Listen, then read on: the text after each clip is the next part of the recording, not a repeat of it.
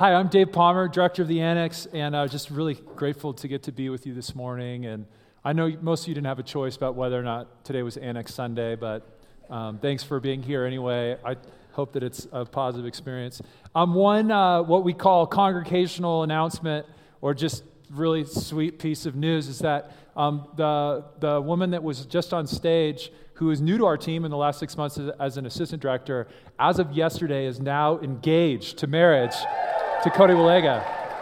So we're really pumped for Kyle's.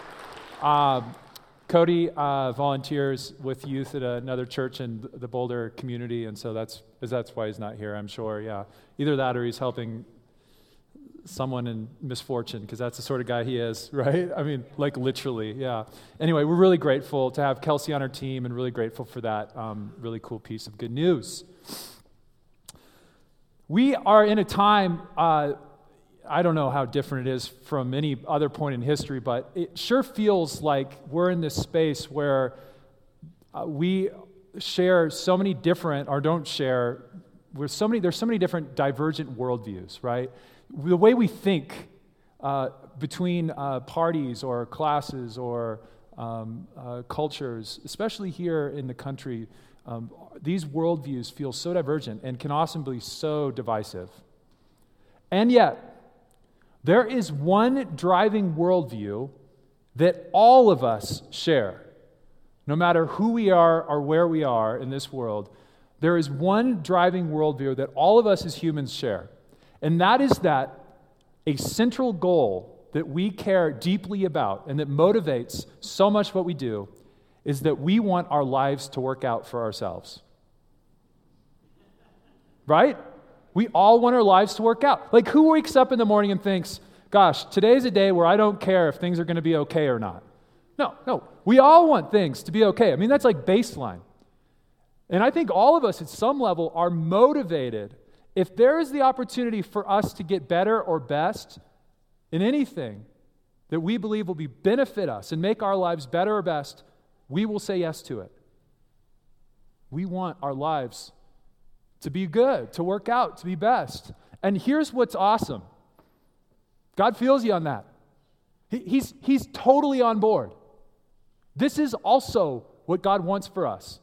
In this series we've called Long Story Short, Chapter 1 goes, God created all things, including me and you. And when He created us, humans, He called us beloved.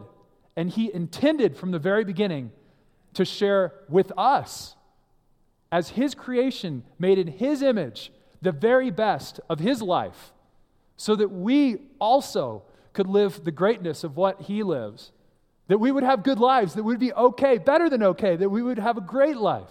That is what God created us for. And my guess is if you're like me and you hear that, your first filter you hear that through is one of skepticism. Dude, the only people that are saying that these days are people that are in nice suits that have really expensive churches and fly in helicopters, right? Like, what are you talking about? We live in such a world of scarcity and fear. How could God possibly desire that for us? But that is chapter 1. That is chapter 1 of the story. And think about how divergent that story is from a worldview, especially when that story was first told by the Israelites. The rest of the stories that were being told about creation went something like this. The gods were a lot like us. They just wanted to be on top. They were prideful. They argued with each other. And humans were just sort of the result of some sort of conflict or some sort of affair between two gods. And out of the chaos, we entered into the world and we're just sort of pawns in somebody else's power game. That just sounds what it's like to be human, doesn't it? That was a common worldview. Today, the common worldview is we just happen to be here. We're like a blip in this like crazy cosmic history of molecules working out into living beings, and we have reason and feelings for whatever reason for now, and someday we'll change into something else, but for now this is what it is. There's no meaning to it. Just do you. Make your life as okay as you can. Our story starts with an incredible chapter that frankly, I think if any human really understood what chapter 1 was about, we would want it to be true. We are not an accident. We are created out of a loving God who wants the absolute best. He intended to share the best of what he's got with us. That's a pretty good start to a story. Chapter 2 goes like this. Adam and Eve, first couple humans, were just like us. They looked around, they summed up things, and they thought, I think I might be able to do better. I think I might be able to do better. Like if I open up my options and kind of navigate and figure out my own way to do life, I think I can do better than best. And the result of that was worse, actually, and we see that really clearly. Like Adam and Eve's life literally falls apart. Relationships start to fall apart.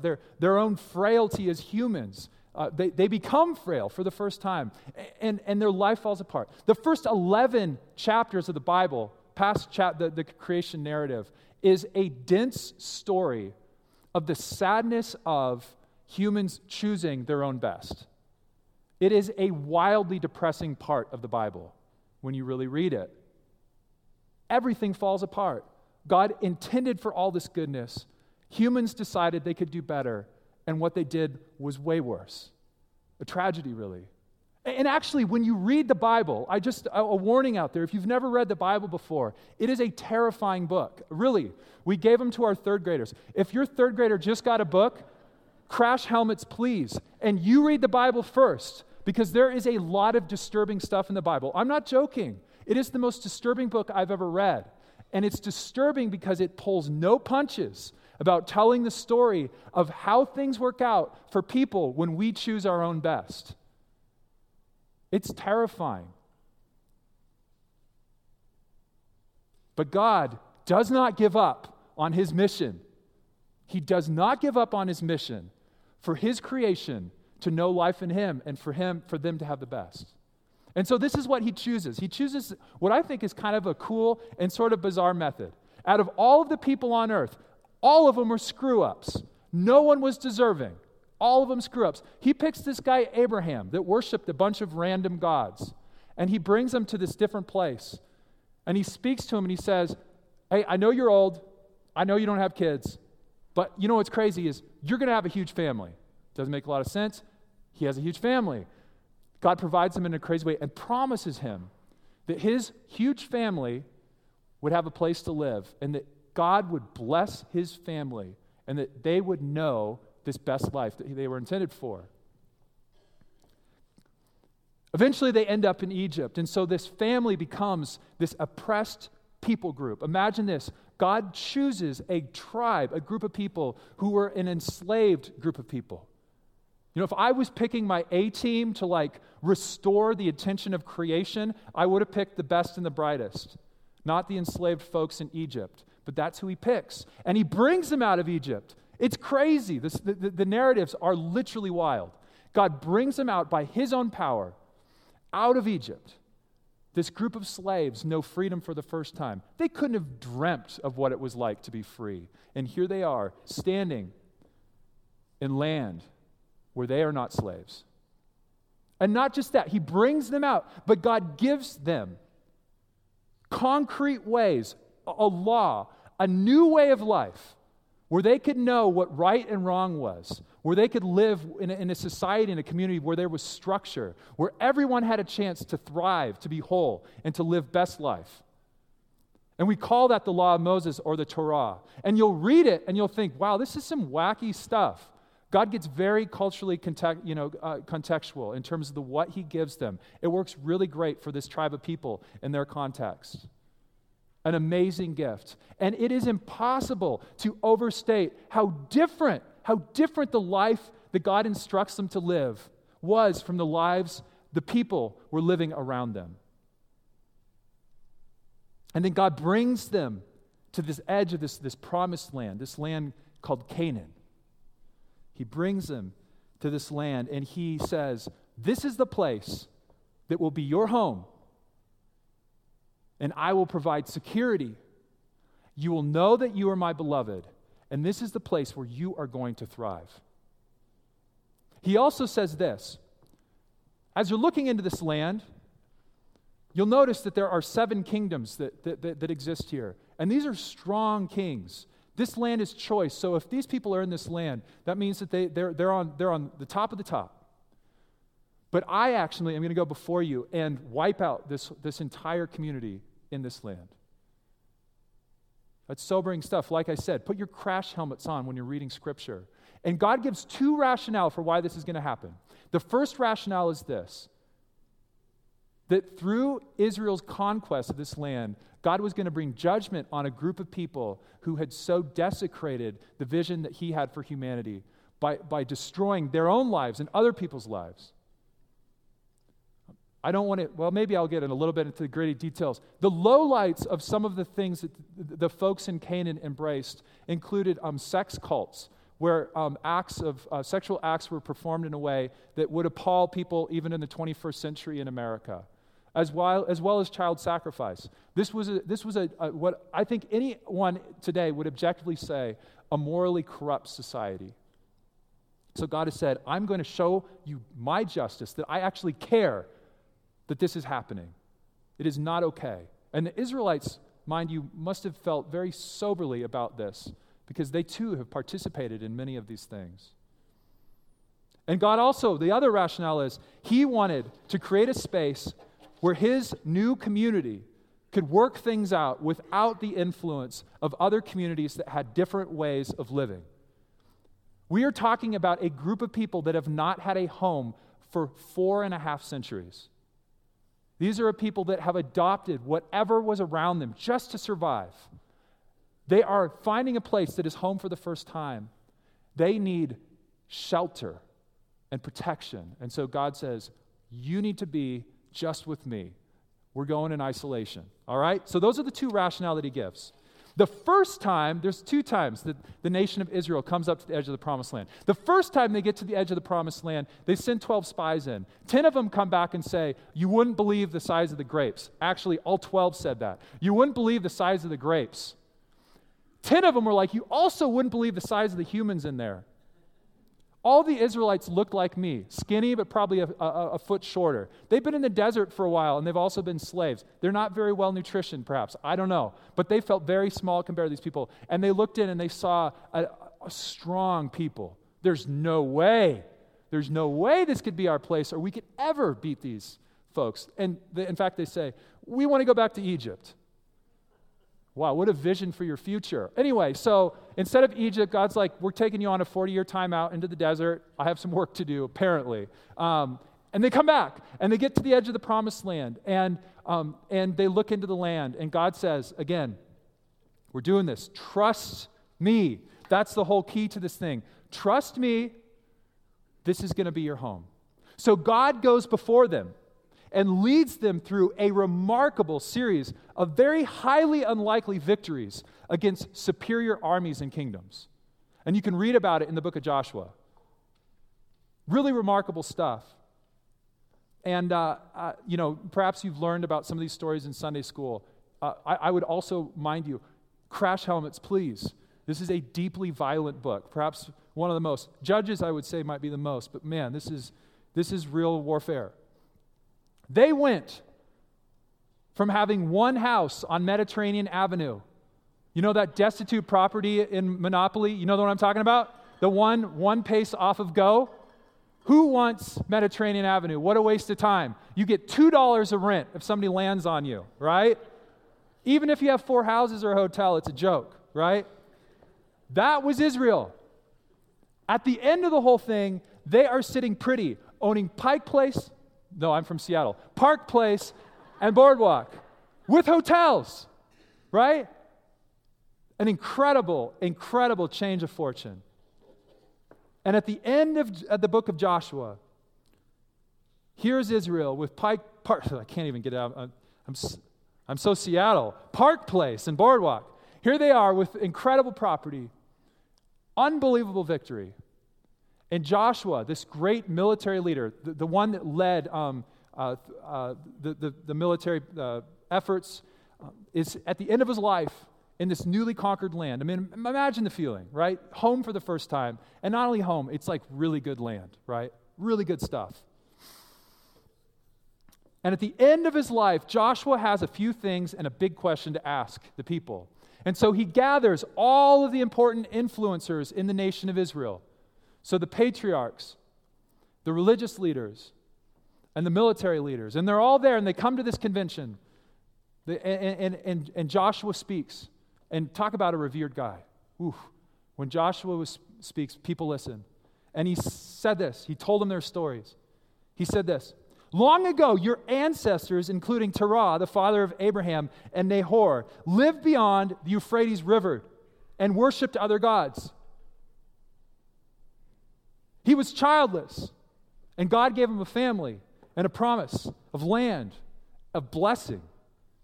It didn't make any sense, but he did it.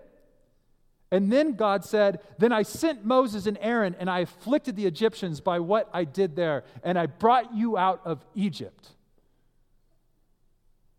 You experienced freedom in a way that you could not have imagined possible. And then you lived in the wilderness for a long time.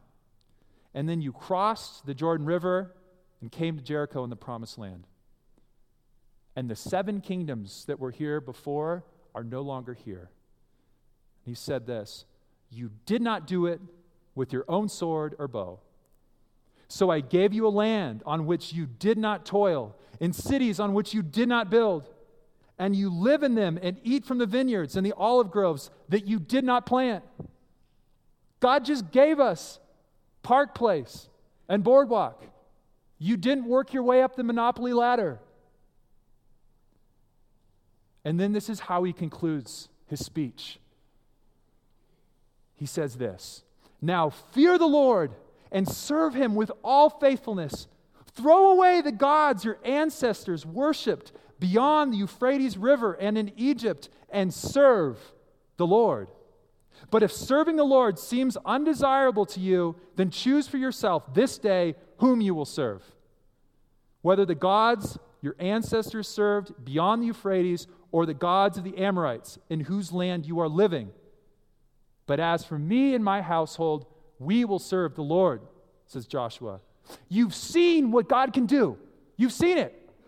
You were witness to it. And now you are standing in the witness, the testimony of what God can do. This land that is now ours, in the vineyards we didn't plant, in the cities we didn't build. Here we are.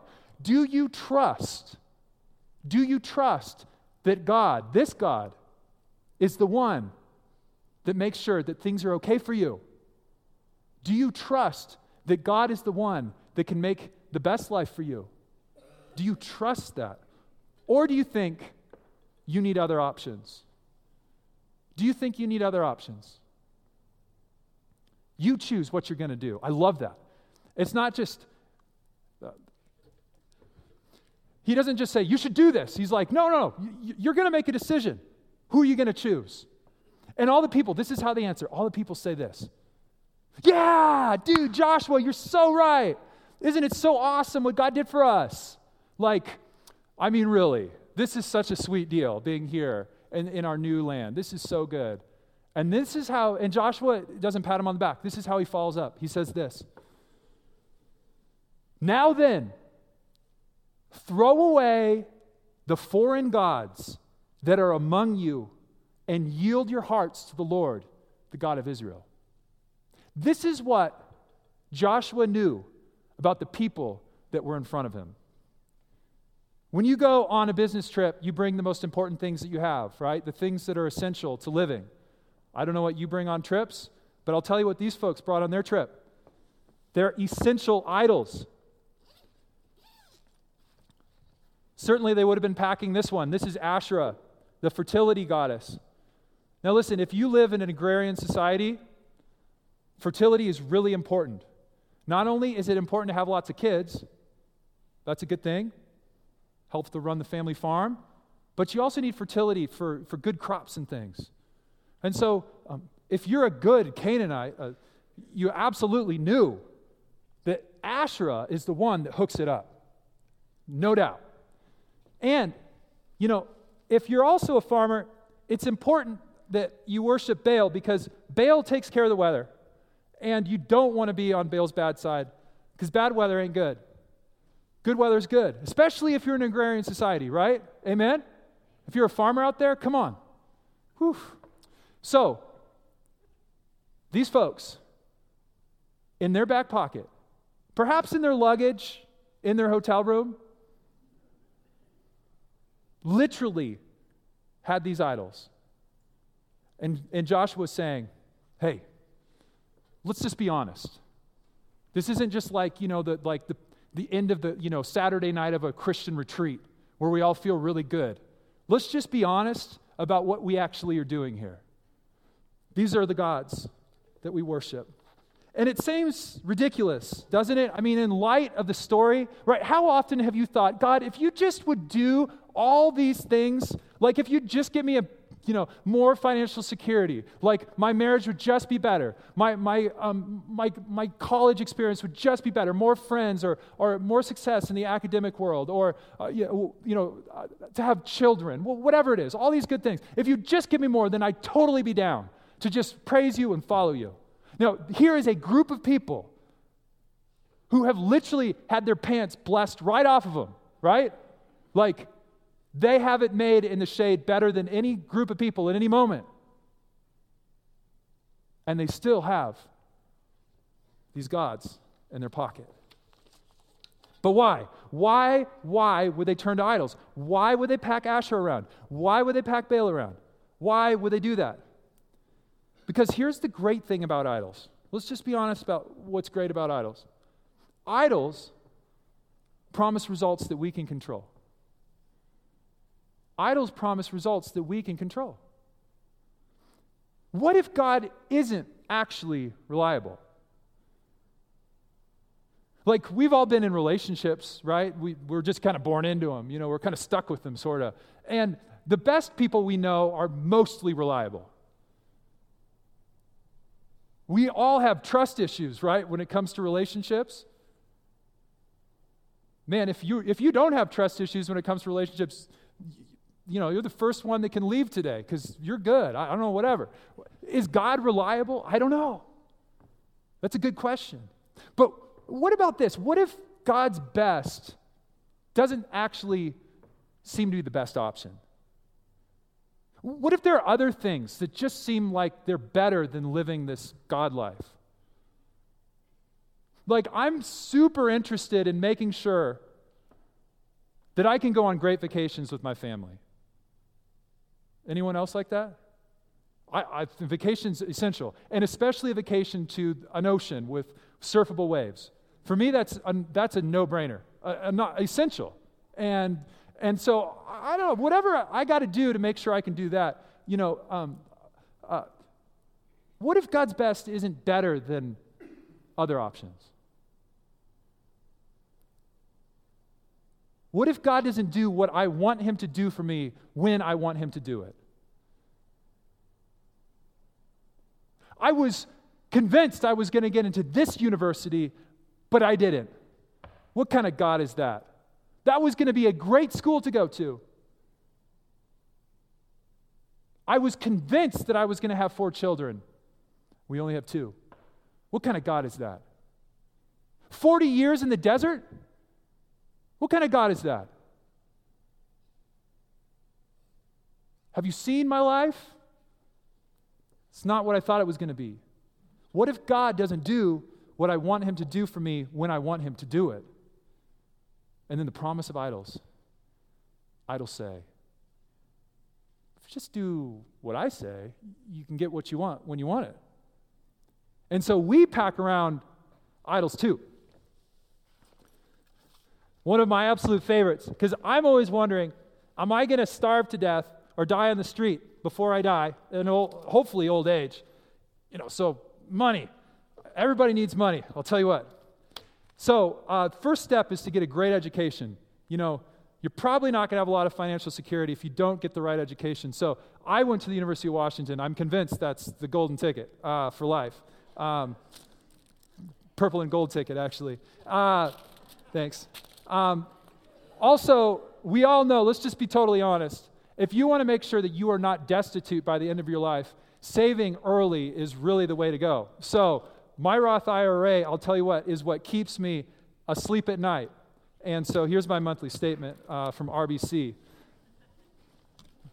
I've always wondered too, it's like, am I really loved? Am I really accepted? like, do I really matter? Am I a lovable guy? So I found, actually, I'll tell you what, I found the most beautiful woman I could possibly find and somehow convinced her to marry me. Really remarkable stuff. And I think it was a bad joke on her.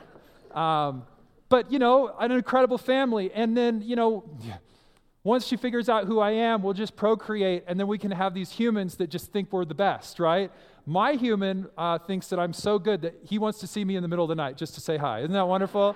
And we're going to have another one in 10 days, according to the medical professionals, which means we'll have 2 humans that are just so excited to see us any hour of the day. Right? Amen, Christoph, you know what I'm saying? And how affirming, right? I mean, if I can just keep my family life together, then I'm sure I'm good. And, winning. Nobody likes a loser. Let me tell you what. When was the last time you read history about losers? Winners write history, and winners are the significant ones in life. When I show up to work, I want to win. When I play a board game, I want to win. When my team plays football on Saturday, we better win. You know what I'm saying? Amen. 5-0 Buffs. Let's go. Winning. Wow. What incredible meaning and value I get by being a winner and being successful. Now, you might be saying, Dave, what's the matter with being 5-0? Well, if you're the Buffs, nothing. That's great. Or any team, really. Or what's the matter with marriage? I mean, marriage is so good. In education, especially from the University of Washington. And investing, obviously that makes a ton of sense, right? Like, you got to invest. These are all good things. Well, you know what else is a good thing?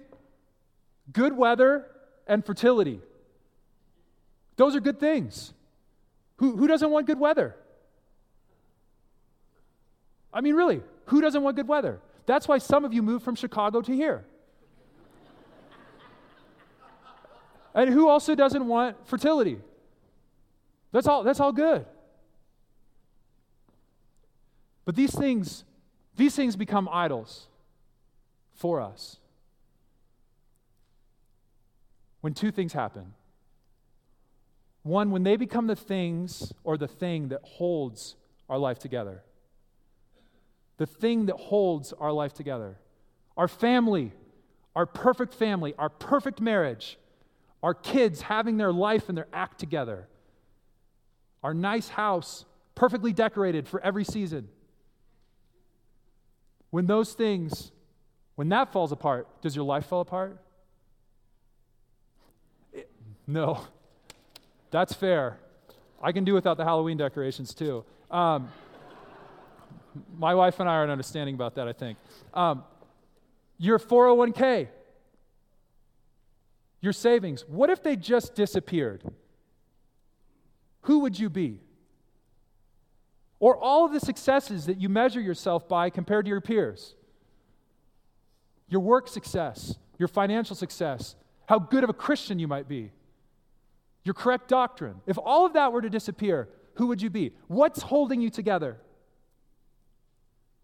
That's one way to know if it's an idol. The second way is this. We are willing to do whatever it takes to maintain a good standing with that idol, that thing, to receive its benefit. Yeah, of course, I can work through the nights and through the weekends, no problem. It doesn't matter if it totally affects my family, because what's most important is that I'm successful in my job. I really, really need my kids to turn out well. And I need them to be a doctor, specifically a successful, high-paying doctor, because that's best for their life. Or a lawyer, that's cool too. Whatever pays at least 6 figures. And I'll do whatever it takes for my kids to accomplish my dream for their life.